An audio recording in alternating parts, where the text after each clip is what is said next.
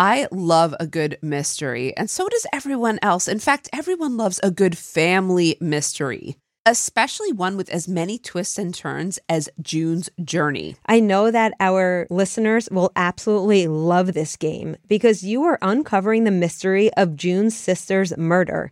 And you're becoming a detective. You're looking for clues, and each scene will lead you to a new thrilling storyline. This is a great way to engage your observation skills to uncover key pieces of information that lead you on to many chapters of mystery, danger, and romance. Right now, I'm in the process of interviewing family members. And this is bringing me back, just so you know, to my days in law enforcement. And I'm having such a blast with it because it is so much more lighthearted, but it also has the mystery of where will this take me? You can even chat and play with or against other players by joining a detective club. You'll even get the chance to play in a detective league to put your skills to the test. Megan, I think we should join a detective club together. We've got this.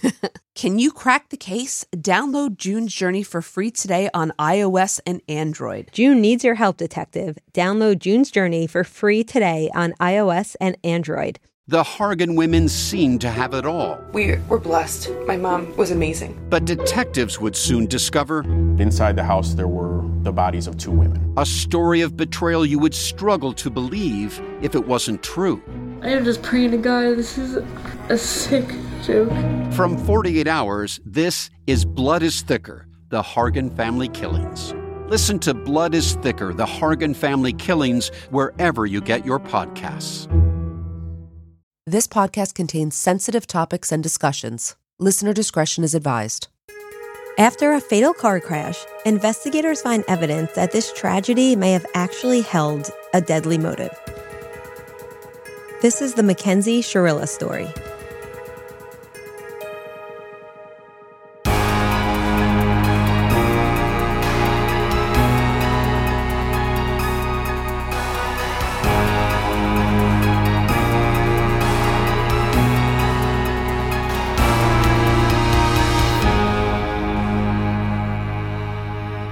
Hey, Megan, this case was recommended by a lot of listeners, but one very special listener in particular. Okay. Teresa M., who was one of our very first Patreon supporters. Do you remember?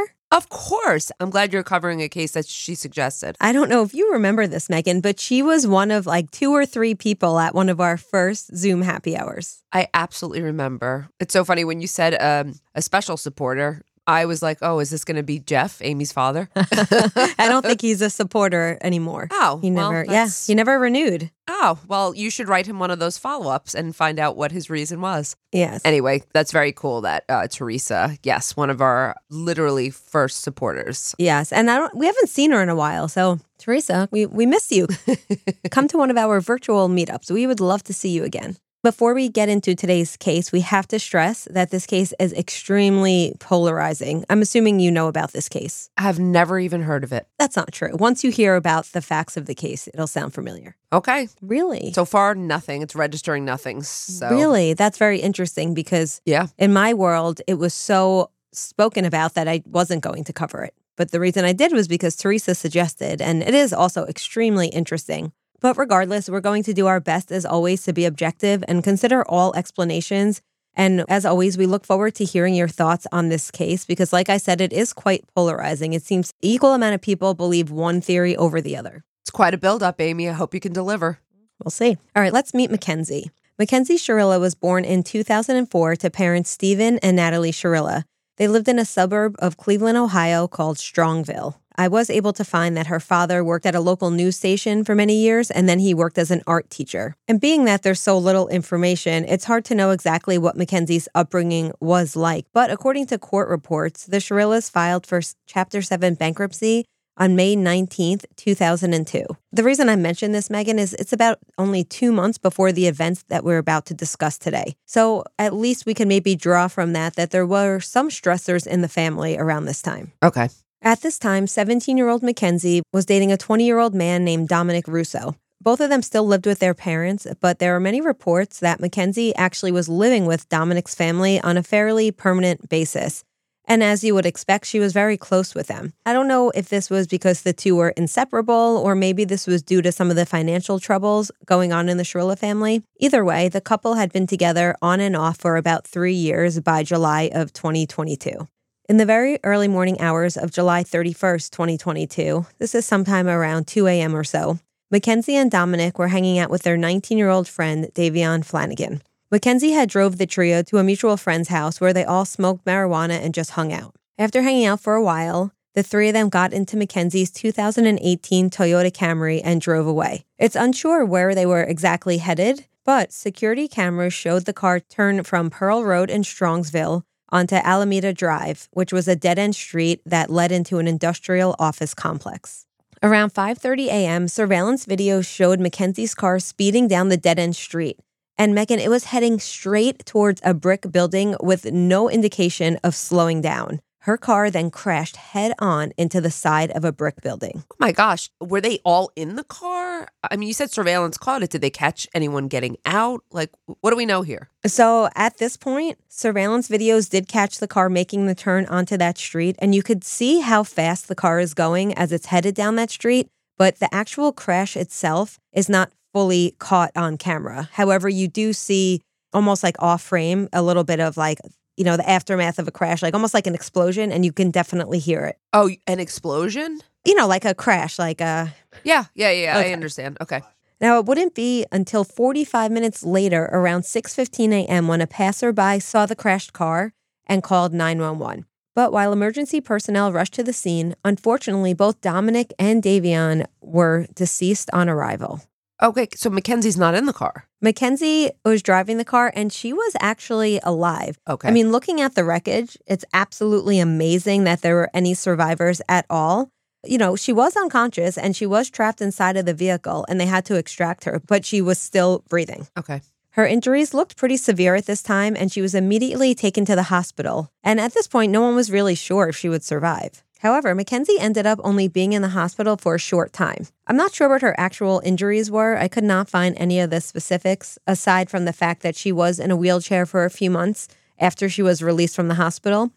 But it seems, at least on the outside, that she made a full recovery and was able to go back to living her normal life. Two things really quick. Sometimes you look up a photo while I'm describing something. I just saw a photo of the car. It's unbelievable that she survived. Yeah. That's the first thing. Second of all, I totally know this case now. I knew you did. I mean, you Yeah, probably don't, I do. you definitely don't know everything because I thought I knew the case too. But No. as always, once you start researching it, but I knew you knew. I feel like Yeah, you spoke about this case at some point. I'm sure we have. The name just didn't ring a bell, but now I know the case. Okay. Okay.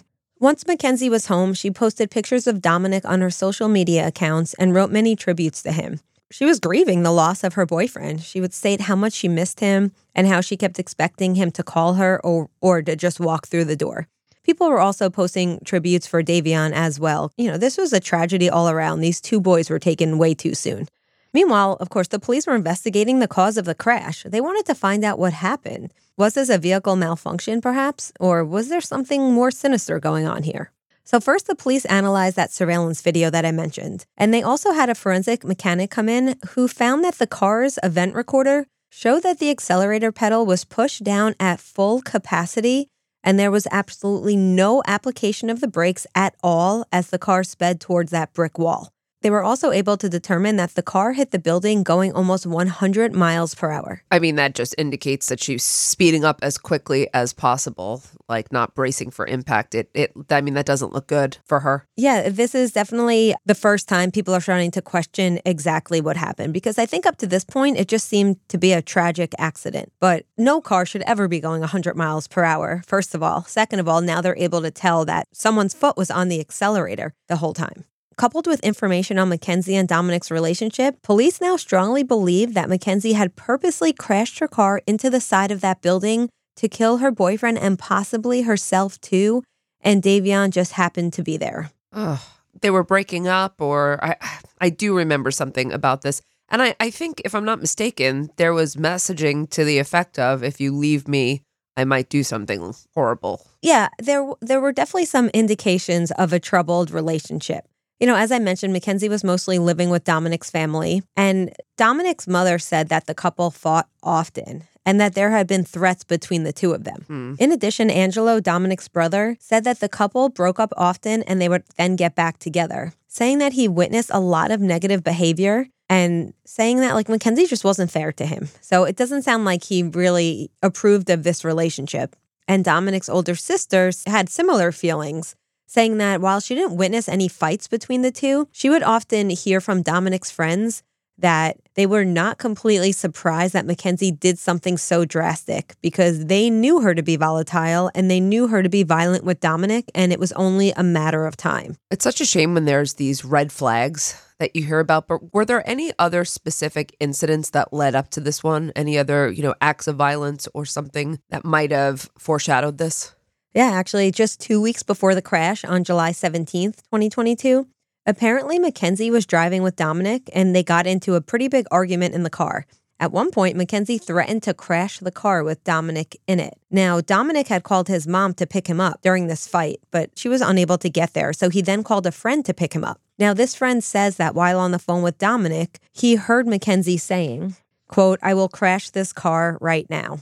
Does this weigh a lot to you? I'm not sure of the strength of this. When you have teenagers that are in these highly emotional relationships, I feel like I remember being a teenager and people say things like this, like when they're very angry. Yes. Remember when I said, though, I remember there was something said about, or there was something indicating that she was going to do something horrible like this? That's what I'm thinking of, because I remember the specific threat of crashing the car. Mm-hmm. So, I mean, I've definitely, I'm sure I've heard teenagers, or you would hear teenagers get really heated and say something like this. But in this case, she actually did crash the car later. So is that... In hindsight, though. Yeah, it's in hindsight. But does it substantiate her claims that, she was being truthful, that she was going to do something like that? Yeah. Or... is it something else? I don't know. So far, the information about her is not great. I don't see an innocent explanation right now. Okay. So this friend got to where the couple was because he was going to pick up Dominic. And he says that when he got there, Mackenzie was standing outside of the door, striking Dominic with both hands. So this is clearly abuse. And I wish the friend would have reported it. But unfortunately, I'm not blaming this friend for anything that happened afterwards. But of course, this is when we say, if you see something, say something, right? At this point, Dominic did get up and he left with the friend. And then there was a second incident that took place later that month, and this is a few days before the fatal crash. Mackenzie and Dominic had gotten into an argument, and Dominic actually recorded Mackenzie yelling degrading comments at him and threatening him. Now, the video that he took on his cell phone showed that he was in his home and Mackenzie was at his front door, and he clearly did not feel comfortable letting her inside. You could hear her pounding on the door and screaming at him. At this point, she threatened to key his car and break off the door handle, and even told him that if he didn't open the door, there was going to be a problem. The video would end with Dominic calling his mother to come help him calm down Mackenzie. Now, regardless of what we think about this, to the police, this was enough evidence for an arrest. And this is around 4 months after the accident when the Strongville Police Department arrested Mackenzie Shirilla for vehicular homicide. So she was arrested in November of 2022. She's clearly abusive. She's an abuser. If everything that you are laying out here is true, and I assume that it is, then she is abusive. Was there any evidence that he was also abusive, that there's mutual abuse, or was it pretty much stemming from her, directed towards Dominic? It's always hard to say because we don't know what happens behind closed doors. But given the evidence we have, it seems as though Mackenzie was the primary abuser in the relationship. Okay. Now, Mackenzie opted for a bench trial. For those of our listeners who don't know, a bench trial is when you waive your right to a jury trial and you just have the judge being the one to issue a verdict in a case. Do you think this is a good idea for her, or what do you think this strategy was about? Well, people go for a bench trial sometimes when they don't think they're going to have the sympathy of the jury, and they're hoping that the judge is just going to go based on the law and the facts. Someone who knows the law a little bit better when they're concerned maybe about jury nullification or the jury being sympathetic. Mm-hmm. So I understand why she might have gone for that, or why her attorney might have suggested to go strictly in front of the judge. I don't know how sympathetic a jury would have been when they heard the evidence of a pattern here of violence, and seeing the evidence that you've laid out, especially seeing it clearly that she had her foot on the accelerator, that she was going 100 miles per hour. This seems very intentional. So I think that they were hoping the judge might see it a little bit differently, very specifically pointed to facts of the law. Yes, I agree. I think this was a good strategy. I too don't think a jury would have been very sympathetic to her. Now, we'll see if the judge was, but we'll have to wait a moment for that. Now, at the trial, the prosecution argued simply that Mackenzie meant to crash the car and she intended to kill the passengers. Many suspected that she wanted to die by suicide herself, but the judge mentions at some point that that's irrelevant to the charges against her. And the intentions that she had for the victims. Yeah, I understand that point. The prosecution's main piece of evidence, of course, was the findings from the forensic mechanic, specifically the fact that the brake pedal hadn't been used at all. They also showed the surveillance video of the crash, and it indicated very clearly that there were zero signs of the vehicle trying to slow down. And I did mention this video earlier, but I don't think I said that you can see it on our YouTube channel if you're interested. Now, I do want to tell listeners that you don't actually see the crash, but you can hear it. So you might want to watch it on silent if that's not something you're interested in hearing. The prosecution talked about how Mackenzie was determined to end her tumultuous relationship with Dominic and that Davion was just, quote, collateral damage. So it seems as though maybe Davion just wanted a ride home. And to Mackenzie, it simply didn't matter who else was in the car. She was going to do what she was going to do. I just can't wait to hear what the defense is. Before we get to the defense, the prosecution also posed that something likely snapped in Mackenzie that day and that she was determined to end her boyfriend's life. In other words, they believe it was premeditated as well. Oh, okay. They also brought forth evidence of Mackenzie socializing, going out to concerts, and having fun right after the crash.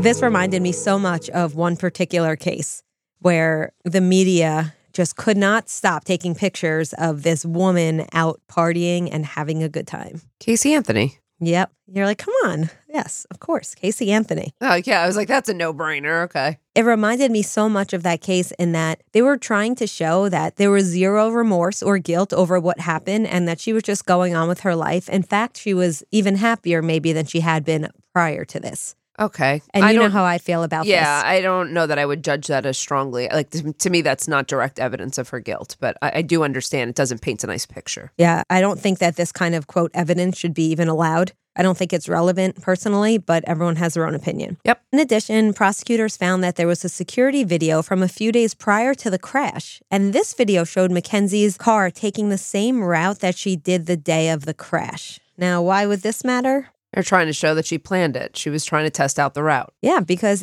Alameda Drive was a dead-end street that led to an industrial complex and office buildings. So they couldn't find any reason why Mackenzie would go there other than to, like you said, to kind of scout a location for the crash ahead of time.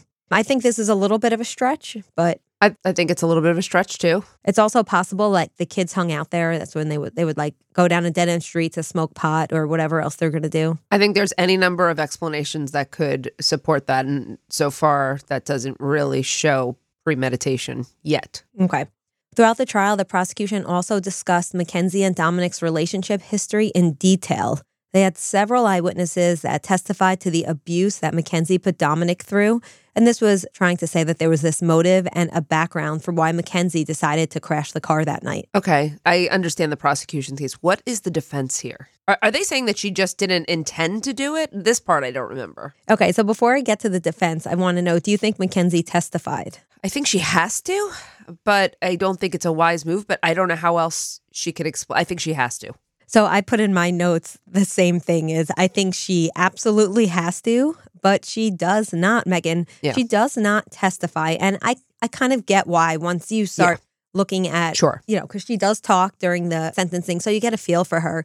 But basically her attorneys said that these events were one-sided and that the very emotional, volatile fights between her and Dominic were mutual. And it was not just her being violent towards him. So they're just trying to establish reasonable doubt because they're saying, is it possible that one of the other passengers in the car intended for this to happen? Is it possible that there was a medical incident? Is it possible the car malfunctioned? So they're just saying that the prosecution, although they could set up this pattern of behavior, they could not accurately determine if Mackenzie meant to crash that car because they were not inside that car and therefore they do not know the circumstances that happened before that crash. So they're not disputing the findings of the forensic mechanic. They're simply saying those findings can be explained in other ways. Yep. Was there evidence in her toxicology report that she was under the influence? That's a good question. So she does admit to smoking pot that night, but I don't know if her THC levels were tested at the hospital. I'm assuming they were, but they were not made public. Okay. The defense was leaning on this idea that it's possible that,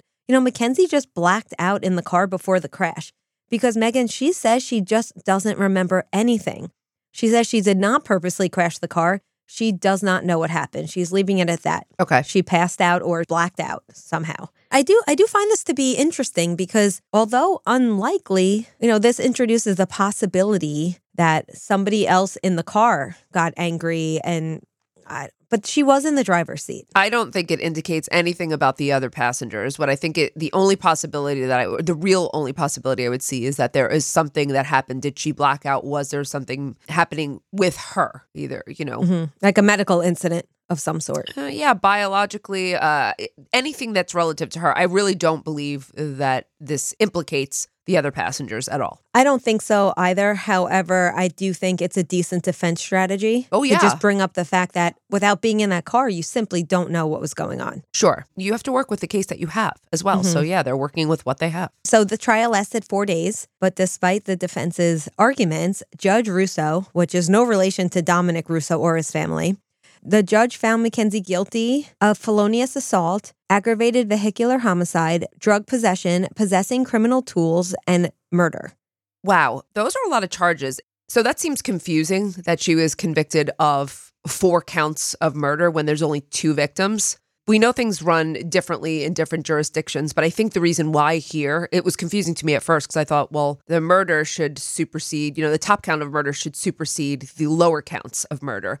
And in fact, they do. So while she's found guilty on different counts of murder, 2 different counts of murder for each victim, the top count is the one for which she's going to receive the sentence. So she's not going to be sentenced for 2 types of murder. She'll be sentenced for the top charge murder for each victim. So there's a drug possession charge as well. Is that because she admitted to smoking marijuana, or was there drugs found in the car? They did find mushrooms nearby. They did not find that she had any in her system, but there was like a scale and a bag of mushrooms, I guess, that she had in the car with her. Okay, that also could have been someone else, but I understand when you're in possession of the car too, I think there's an assumption that it belongs to you. I mean, I don't think that really matters in the grand scheme of what she's found guilty of. So what's the sentence for Mackenzie? I don't know. All right, so before we get to the sentence, I want to take some time to talk about the actual sentencing hearing itself. Okay. So this took place on August 21st, and the victims' families all spoke about Dominic and Davion and the extreme loss that they felt as a result of Mackenzie's actions. And it is heartbreaking. I listened to them all, and you could find them online if you're interested.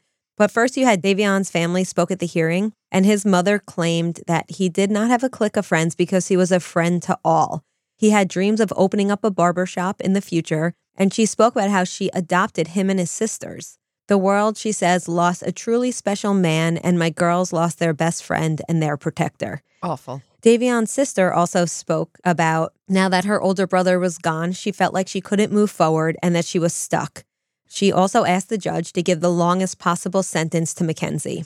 Then you had Dominic Russo's mother, Christine, speak. She stated at the sentencing that nobody wanted Mackenzie to be punished for this accident, but throughout the trial, it has been proven by science and other evidence that Mackenzie did in fact murder her son and Davion. She also thanked the police for seeking the truth about her son's death and not accepting that it was just a tragic accident. She was very close with Mackenzie. Mackenzie lived with them, right. And she thought of Mackenzie as a child. In fact, she said that she lost 3 children that day in the crash because, her son, her son's friend, and also Mackenzie. Yeah. Something I found interesting, which I'm curious if you find this, how relevant you think this is to a victim impact statement. In her statement, she explained that Mackenzie's mother, Natalie, said to her right after the crash, she had called her crying. And at this point, they knew that Davion and Dominic were deceased and they were worried about Mackenzie's life. And the first thing Natalie said to her was, don't pay attention to everything they are saying about Mackenzie on Facebook. What did they say? Were people initially just pointing to her guilt right away? Yeah, people were pointing to her guilt, saying, like, I'm not surprised this happened. I saw this coming. So Dominic's mom says, my son is dead. His friend is dead. Yeah. And you want to know about, and you're talking to me about social media. So this really rubbed her the wrong way. I don't know that it had a place in victim impact statements. It's very insensitive and it's tone deaf at the very least. I agree. And if you listen to it, the tone of Mackenzie's mom is off-putting when she later speaks. Right. But before we get to that, Dominic's older brother, Angelo, also spoke, and he said that Mackenzie is the most selfish person he knows and that she killed Dominic over fear of losing him. And unfortunately, Davion was just in the wrong place. At the sentencing hearing, the prosecution also showed the judge that Mackenzie sent messages to a modeling agency while she was in the hospital recovering from her injuries. And her mother had also communicated with this modeling agency. So what happened was a modeling agency apparently commented on one of Mackenzie's posts, asking if they could use it on their social media. And then Mackenzie's mother wrote back saying, "Hello, this is her mother. She would love if you would use that. She's actually been trying to contact you guys for PR email.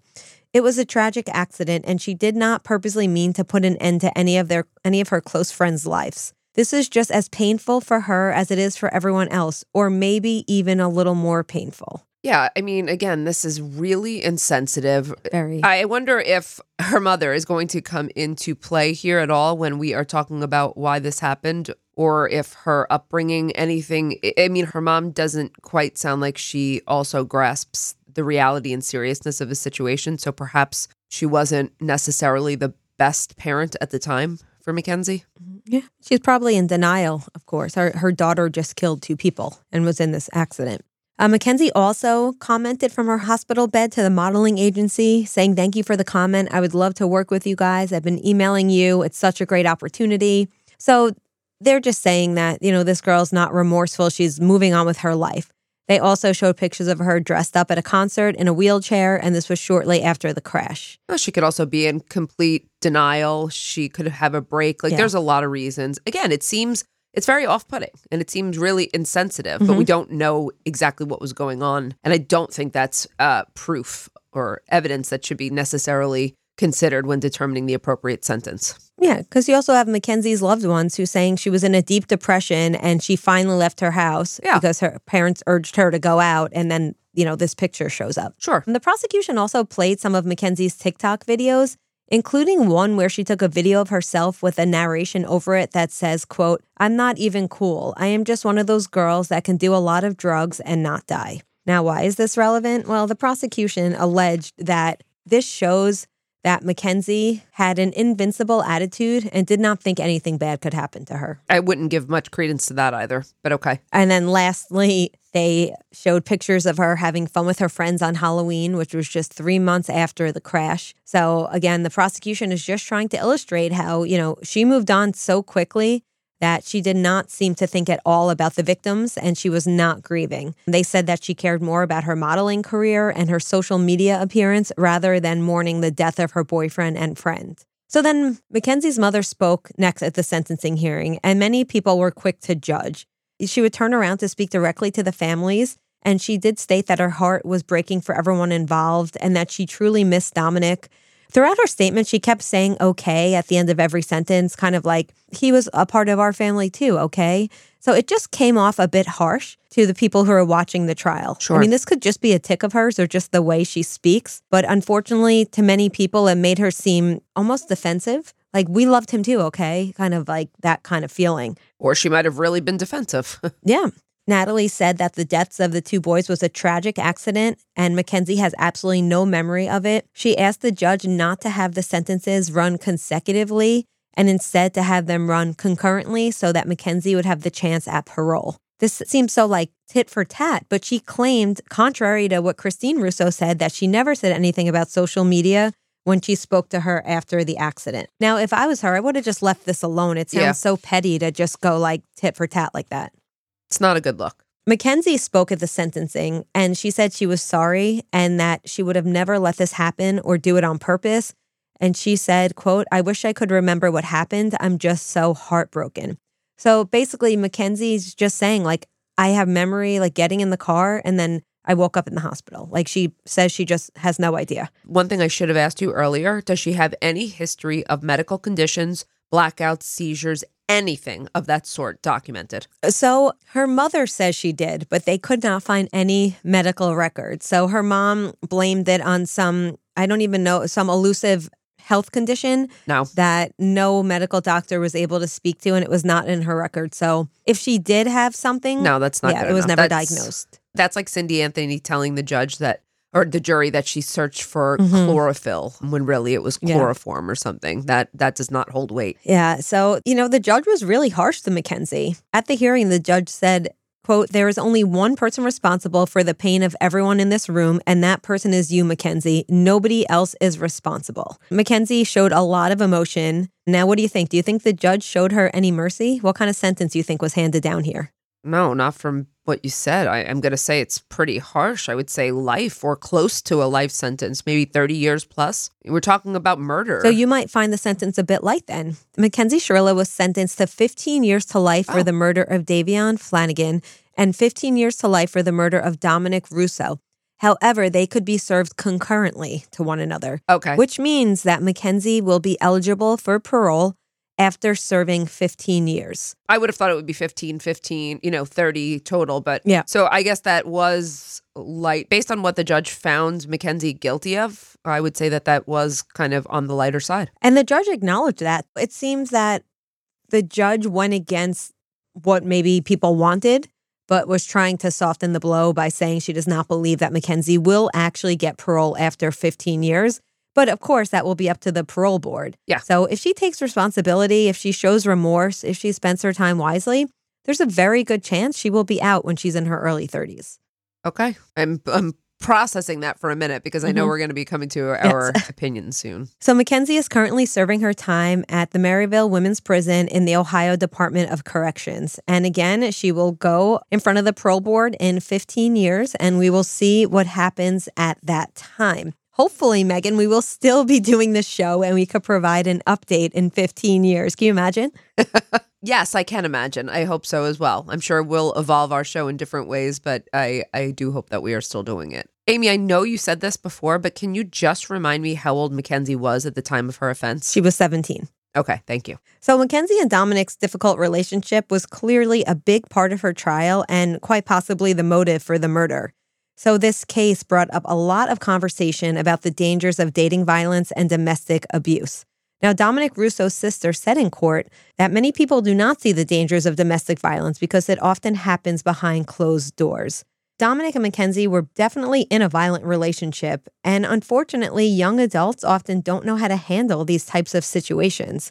And we saw on different times Dominic reaching out to people in his life for help. Again, we can't blame anyone, but it seems like he was failed a little bit along the way because he was brave enough to ask for help, and sometimes victims of domestic violence don't even ask for help. Right. Unfortunately, I think it also, when the victim is a male, even though we do acknowledge male victims now much more so than we did historically, I still think it's not taken quite as seriously. I would agree. Before we go any further, I just want to say to our listeners, if you or anyone you know is dealing with domestic abuse or dating violence, there are some resources such as the National Domestic Violence Hotline and the National Dating Abuse Helpline. Both of those will be in our show notes. So both of the people involved here might be victims and perpetrators of dating violence. But of course, we can't know what goes on behind closed doors. And again, what we do know is that Mackenzie was the one who was initiating this violence. But remember, we don't know much about Mackenzie's upbringing. Is it possible that she came from an abusive background? Is it possible her family never taught her how to properly handle strong emotions or how to deal with conflicts within her relationship? I mean, she was a child, 17, she's on the cusp of adulthood, but yeah, I don't think we could ignore the fact that she was also not given the tools she needs to properly deal with strain. So, Amy, it's hard to determine, the causes of this behavior without knowing much more about Mackenzie's background. But aside from the actual crime here, her actions prior to that indicate that she really didn't have healthy coping mechanisms. She was not able to, it seemed, deal like in a healthy manner with her anger, her stress, sadness. So I think that's something that we should consider here without knowing the origins. She's a 17-year-old who does not seem prepared for handling her emotions or really kind of real life situations or stress. Yeah, and who knows what was going on at her home. Remember, she was living with her boyfriend's family. 17 might be a little young to be, I don't know if she was trying to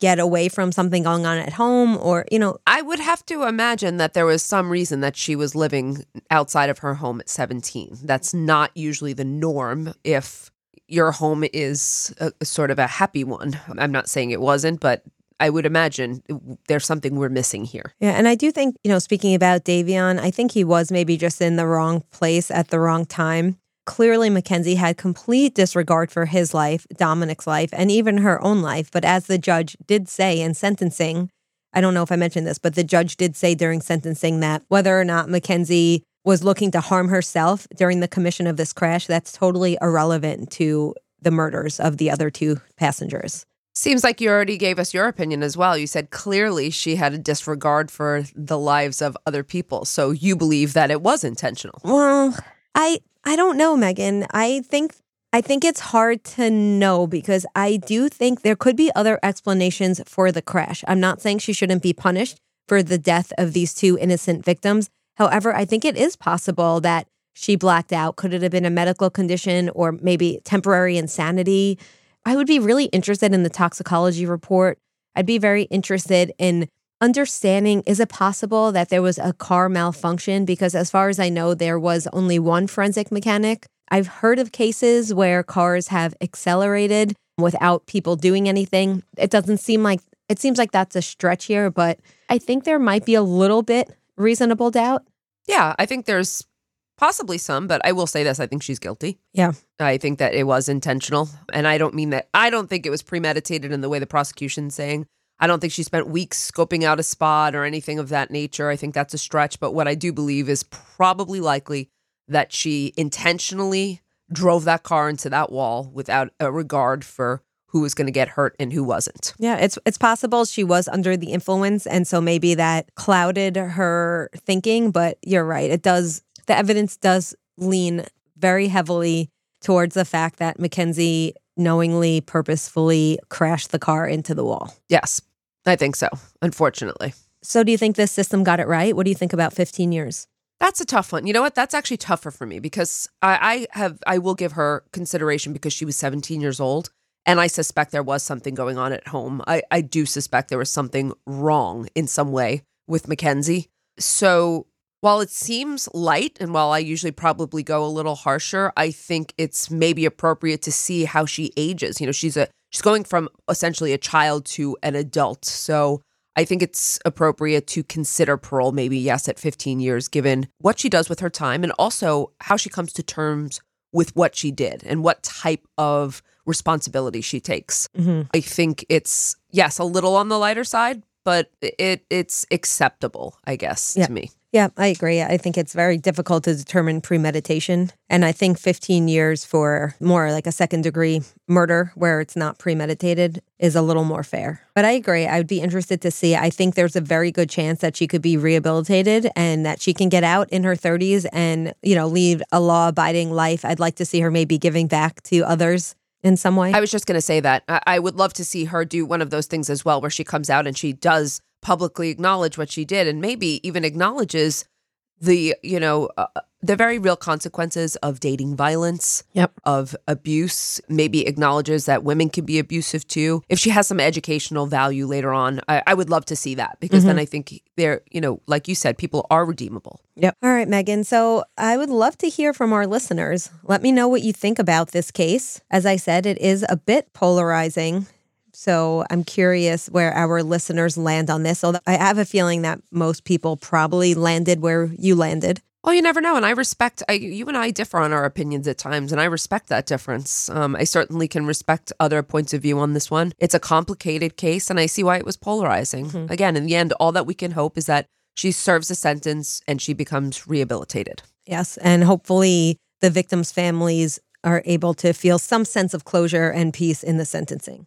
All right. Well, thank you all so much for listening today. And thank you, Megan. And we will catch you all next time on Women in Crime. Women in Crime is written and hosted by Megan Sachs and Amy Schlossberg. Our producer is James Varga, edited by Jose Alfonso. Music composition is by Desert Media. If you enjoy the show, please remember to subscribe and leave a review. You can also support the show through Patreon, where you can get access to additional ad-free content such as virtual happy hours and an extra full-length episode each month. For more information, visit patreon.com/womenincrime.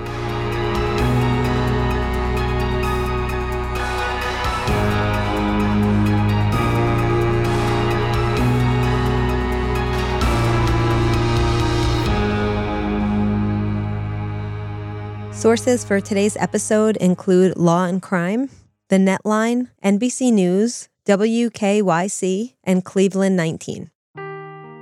Seeking the truth never gets old. Introducing June's Journey, the free-to-play mobile game that will immerse you in a thrilling murder mystery. Join June Parker as she uncovers hidden objects and clues to solve her sister's death in a beautifully illustrated world set in the Roaring '20s. With new chapters added every week, the excitement never ends. Download June's Journey now on your Android or iOS device, or play on PC through Facebook Games.